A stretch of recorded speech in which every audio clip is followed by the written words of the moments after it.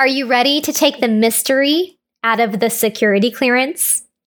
This episode is a part of my Military Creator Con mini-series, where I highlight all of the amazing people I met at Military Creator Con.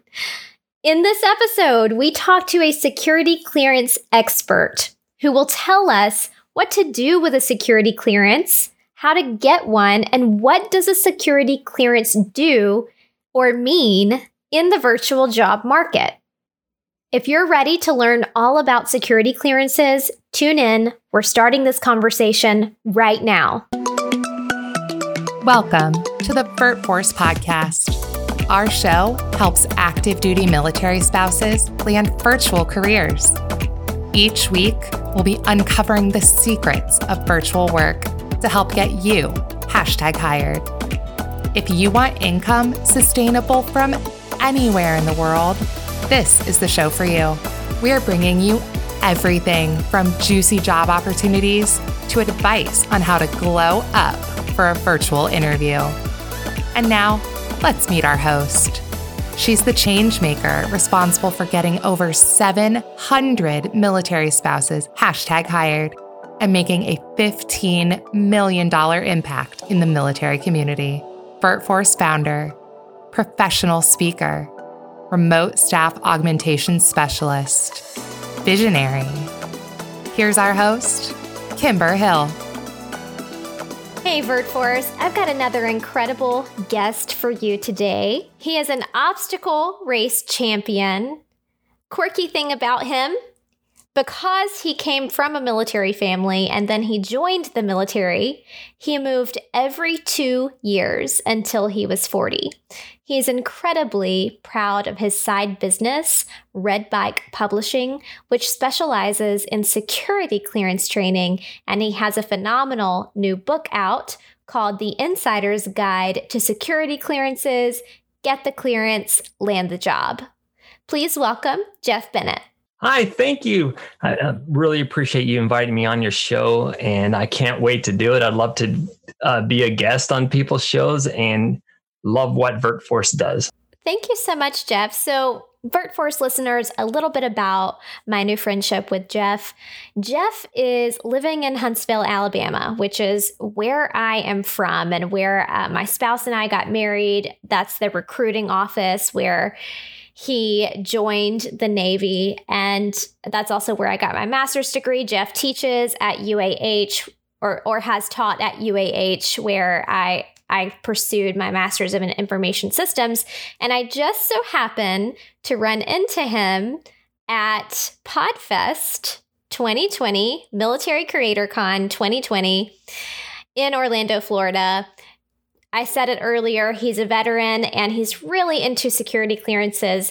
I know that many of our military spouses are into government contracting, already hold security clearances. And if you are a veteran, you also, or a transitioning service member, you're also coming out of the military with a clearance. So I wanted to bring Jeff onto this show to talk to us a little bit about what we need to know approaching the workforce with a clearance. So Jeff, tell us a little bit about your inside information into getting clearances, landing jobs. You're the guru. Educate us. All right. So you mentioned a couple of different potential audiences who might have different kinds of questions. And one of them are the people who are leaving the military and to get a job in the civilian industry. Some of them are already coming out with a security clearance. And the good thing about that is if your security clearance is current, meaning that you've had your investigation is up to date, you can transition your clearance to a new job within 2 years. If you go beyond that 2 years, your security clearance will expire. So if you not sure what you want to do, because a lot of us don't when we get out, we sometimes get out without having that follow-on job. It happens. You've got time to find that right job. And if it is a security cleared job, your security clearance will transition over. The good thing about security clearances is the government oversight wants them to be reciprocal. If you get cleared by the Navy, the clearance is also good in the Army. And it's also good at a cleared defense contractor, or if you become a civilian, which is a term of a government employee. You become a government civilian for a government agency. And so those are opportunities to further use your security clearance. That's amazing. Yeah, so it works out pretty well. So you're saying there's hope. Absolutely. Because we talk to a lot of transitioning service members and even military spouses who have been cleared, but because of a PCS, they've lost that job. So, but you're explaining that you've got a 24-month window to obtain a new position with a new clearance. Not a new clearance, but with the same clearance. That's correct. You don't have to get a new clearance after that, as long as it's within that 24-month period. You should be able to transition with no problem. If it goes beyond that period, you'll just need to start the reinvestigation will be started, and that'd be up to the company to bring you in. Usually, if the company's big enough, they'll bring you in and assign you to a position where you don't get access to classified information, and then put you in for a new clearance. And security clearances are expensive to companies, aren't they? No, they're free, actually. What? Yes, the companies don't pay for security clearances. Oh. It is a taxpayer burden. And so I try to figure out how much a security clearance costs. And so if you take a professional working 2,000 hours a year and use their salary, maybe multiply it by 2, people may be doing an investigation. That's about how much the security clearance costs. It can go anywhere from 200-something thousand to 500,000. To be clear, that is just the labor that's required by the investigators. So when you get a security clearance, you have people who are called the facility security officer. They run the security clearance, or they oversee the security clearance for the clear defense contractor facility. And then so when an employee comes in and they don't have a clearance, and they get hired and go through that clearance process, the administrator, the FSO, who is the administrator, will submit their security clearance. Then that security clearance will be picked up by the investigation agency, and they'll assign agents to go investigate that person's background. And that is based on the SF-86. It's the standard form 86, and it's a security clearance application.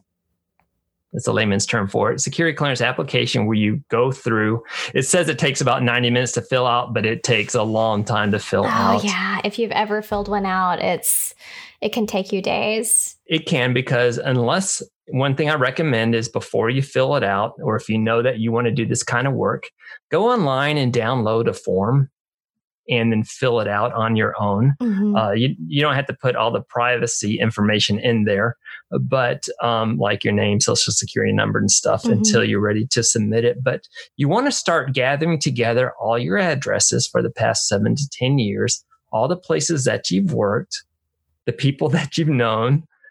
And then, so that's the things that you can control. Having that list, and you'll want to get names, addresses, and telephone numbers. And so you put that on your form. And then it has all those other questions. They want to know about your married life. They want to know about your family members. So you'll need all of that information, and the family members of your spouse as well. So it's a rather lengthy form, takes more than 90 minutes to fill out. And so the good thing is, once you fill it out, it should be there all the time.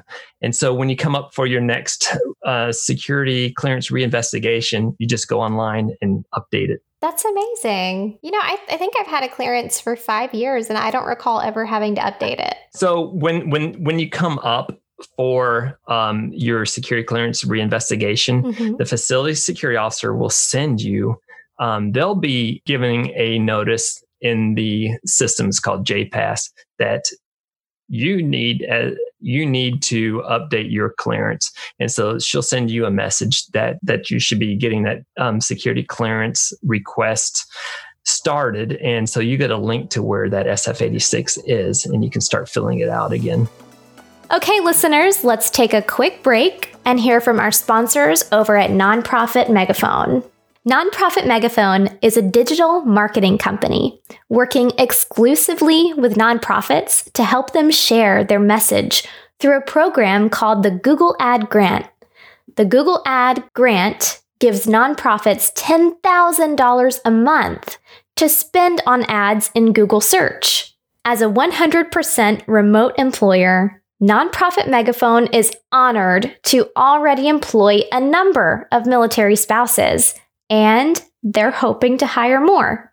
Anyone who is detail-oriented, hardworking, a quick learner, and has a passion for nonprofits is encouraged to apply. Nonprofit Megaphone provides very robust training, so no prior experience is required. You can catch their open job listings on jobs.vertforce.us or check them out at nonprofitmegaphone.com. We're so thrilled to be working with this organization. Let's get back to the show. So listeners, if you can't tell, Jeff is an absolute guru on security clearances. So we know that we're getting some incredibly insightful information from him on this topic. So going back to the career market and moving from one position to another, let's say you have like a low level security clearance and can you apply to positions that require higher level security clearances? And in general, how do you navigate that conversation of the job listing may say top secret security clearance required or secret security clearance required? You can pass it, right? You know that your communication abilities and your background are capable of passing that, but should you apply? Absolutely. I would not let the clearance level required stop me from applying from any job. That's my advice. What is really important is your skill level. What you should be communicating is your ability to do the job and do it right and do it better than anybody else. Once you sell yourself to your employer, they can determine whether or not they want to take the risk of hiring you and then waiting for your clearance to come through. And sometimes it is an easy risk for people because they can assign you to other positions as you wait for about a year to get your clearance back. Many times you can get an interim security clearance and that can come back within hours and days. Mm-hmm. And so when that happens, for example, if you get a secret clearance and it's an interim secret, you can work on secret projects as long as they're straight vanilla secret. There are some classification levels that are higher, but normally when you're dealing with classified information, in general, you're dealing with confidential, which is the lowest, secret, which could potentially cause serious damage to national security, or top secret, which could cause extremely grave damage to national security. So those are the three classification levels. And yeah, you can, if you have no clearance, you can still apply for a top secret job. Or if you have a confidential clearance, you can still apply for that secret or top secret job. That's awesome. So if you don't have any security clearance at all, should you still apply? Absolutely. The jobs are announced to everybody. Mm-hmm. And so if you're able to get that job announcement and it says you need a clearance, apply for that job. Don't let the fact that you don't have a clearance stop you, because as you and I talked about earlier, you have to have the clearance first before you can work on classified information. So if everybody waited to have a clearance, nobody would have a job.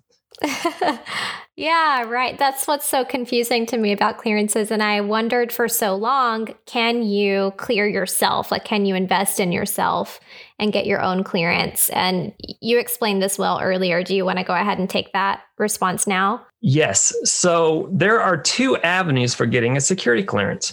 One is, it's called the facility security clearance.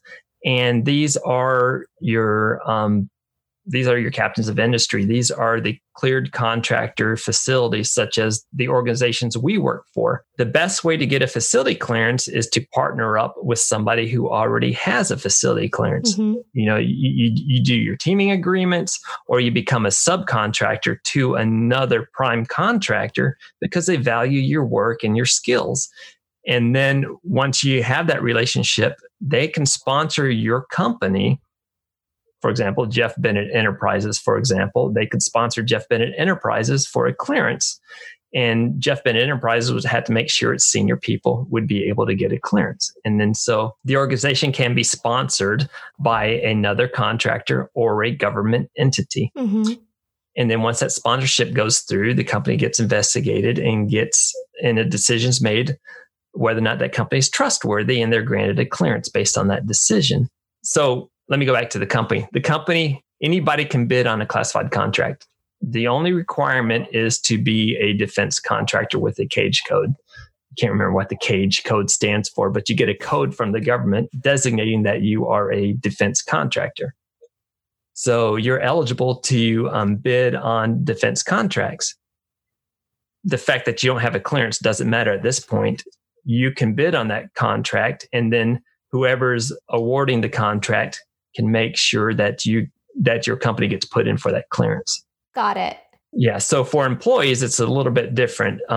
You're going in without a clearance, and you're getting hired to do the job without a clearance, and you're waiting for that clearance to be awarded before you can start work.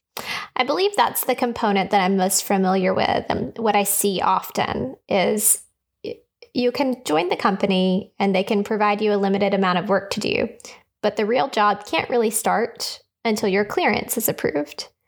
And your clearance can take anywhere from, I've seen it take longer than 6 months before, which is interesting because the company has to pay you during that full time frame, right? They can't just say you're a tentative hire. We're going to start your process. You've got to start working. And in those situations, an applicant may have more success going with a large company that can absorb them into that company. For example, if you go to a company that has 3 employees and they rely on you to do the work, they may not be able to afford you while they wait. But if you go to a company that has 10, 11,000 employees, they may be able to absorb you in that company, provide you with some legitimate work to do while you wait for your security clearance. And here's a huge question. Can you work from home in a position that requires a security clearance? Absolutely. So the way this works is, again, you can be a cleared defense contractor with work authorized at your business, and that business can be your home. Or you can be a cleared employee teleworking at home with your home approved by, used to be the Defense Security Services, DSS. Now it's the Defense Counterintelligence and Security Agency, DCSA. And so they have oversight over cleared defense contractors on behalf of the Department of Defense.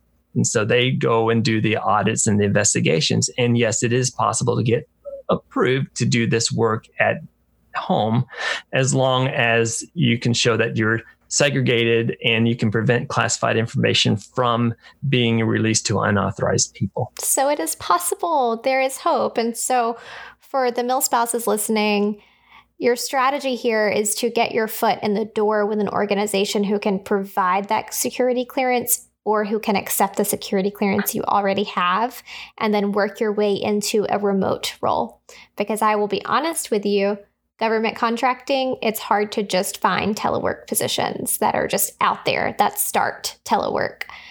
The best strategy, in my opinion, to pursue is try something on site, maybe local to your military base where you're stationed, and then do a stellar job and pitch yourself to go remote when you're approaching that PCS. Yeah, and I'm telling you, I've seen people taking that risk and that come in with no military experience, no security clearance experience, but they have that one of a kind skill or even talent or even personality that you know they're going to get the job done. Yeah. And you do everything within your power to bring that person on, because they're going to shake it up and they're going to make things happen where where the other employees are not able to do so. So absolutely, it's worth hiring people at risk if they have the talent, the drive, and the goals. Thank you so much for that piece of wisdom. All right, Jeff, what else do we need to share with our military spouse community? And, we're really also talking to business owners who are affiliated with the VirtForce. So I know that we do work with some contracting organizations, government contracting organizations. What do you have to say to them about security clearances and remote team members? Security clearances and remote team members. Well, here's a really good one. For smaller companies, I mentioned there is a position called the Facility Security Officer, and they are responsible for building a security program to protect classified information. That person has to be designated. They have to be assigned. But in most cases, in larger companies, you have this security manager. That's all they do. Mm-hmm. But in smaller companies, it's the COO, CFO, it's the chief operating officer, or the program manager that has to do their full-time job plus the administrative job of the facility security officer. And it is hard. And there are requirements, there are training requirements. Even though you might have a remote force that does not do classified work on a day-to-day basis, but they have security clearances, and you still have a responsibility to train them. And there is required training annually. Well, a new person has to come in, and when a newly cleared person comes in, they have to be given the security awareness training. And every year after that, that security awareness training has to be provided again. And on top of that, there's derivative classifier information training that is required every 2 years for employees who work with classified information. Mm-hmm. And then there's also the insider threat training that has to be done. Mm-hmm. And so one of the things that might be a struggle is training this virtual workforce. If they're at home, you can't bring them in. A lot of times FSOs allow, for example, if you have employees that work on site at another location, they can be trained by that organization. Mm-hmm. But if they're all at home or at remote offices, how do you provide that training? And so that's one of the challenges that I'm trying to meet with online training classes or downloadable training that they can download and present or email to their employees. So I'm doing this because these FSOs who are FSOs, but that's not their full-time job, still have to find out or come up with this training that's adequate, document the training, and provide it to the DCSA when they come to do their audit. So tell us about the courses you offer and your book. Okay. Well, they're all on at redbikepublishing.com. And if you go to redbikepublishing.com/security, I have some videos there and some sample training. These, again, the training covers all of those areas we talked about, especially I have training for security managers who want to learn more about NISPOM. Mm-hmm. It's a 25-hour course. And what's NISPOM? NISPOM is the National Industrial Security Program Operating Manual. And it comes down from the DoD and tells clear defense contractors, it gives them guidelines on how to protect classified information. Okay. All right. Thank you for sharing that, just for your listeners who may not know. And so, the book Insider's Guide to Security Clearances is one of the many books that I do have on the topic. And again, those can be found at redbikepublishing.com/security. redbikepublishing.com/security. Yes. Thank you for that. I appreciate you let me be able to talk about that. But no, I think that's important. What you have to offer is definitely a specialized product and service, and it's something that we should all be cognizant of. And I like that you offer the courses for employers and your Insider's Guide to Security Clearances for team members who maybe want to put their security clearance to use or learn how to maintain it or learn how to achieve one. Yes, thank you. I appreciate that. I'm always thinking of the next thing and who can I reach with this message. Yeah. Well, where else can we find you, Jeff? I do have a podcast called DoD Secure. And it's on all the podcast channels, DoD SECURE. And that's a great place to find me. Yeah, we just recorded an episode right before this one for DoD Secure. So Jeff brought me on as a guest for that podcast. I'm very excited about the information I was able to share. It's a very informative show. I cannot wait to get that published for my audience. That's amazing. They will love it. Oh, thanks, Jeff. Well, I really appreciate you taking the time to be on our show. It was a pleasure.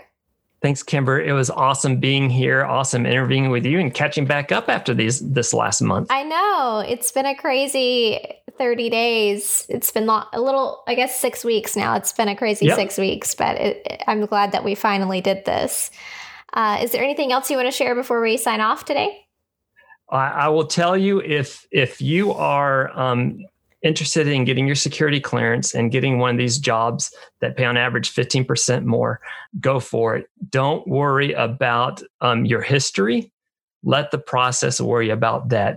There are ways to get your security clearances, but you shouldn't have to make that determination yourself. Go through the process if that's what your dream and your goals are doing. Don't let anything stop you or anybody stop you from that. Absolutely. Thank you so much. All right, listeners, this has been another amazing episode of VertForce. Signing off, this is Kimber. All right, VertForce, that is it for this episode. If you liked what you heard, please subscribe, rate our podcast, and leave us a review. We really love hearing from you. If you need to find the show notes, which include all of the resources we discussed in this episode, you can find those at vertforce.us. Guys, I'm serious when I say we want to hear from you.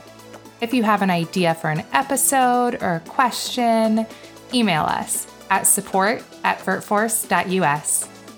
As a reminder, all content associated with the VertForce podcast is the intellectual property of VertForce LLC. All right, catch you next week.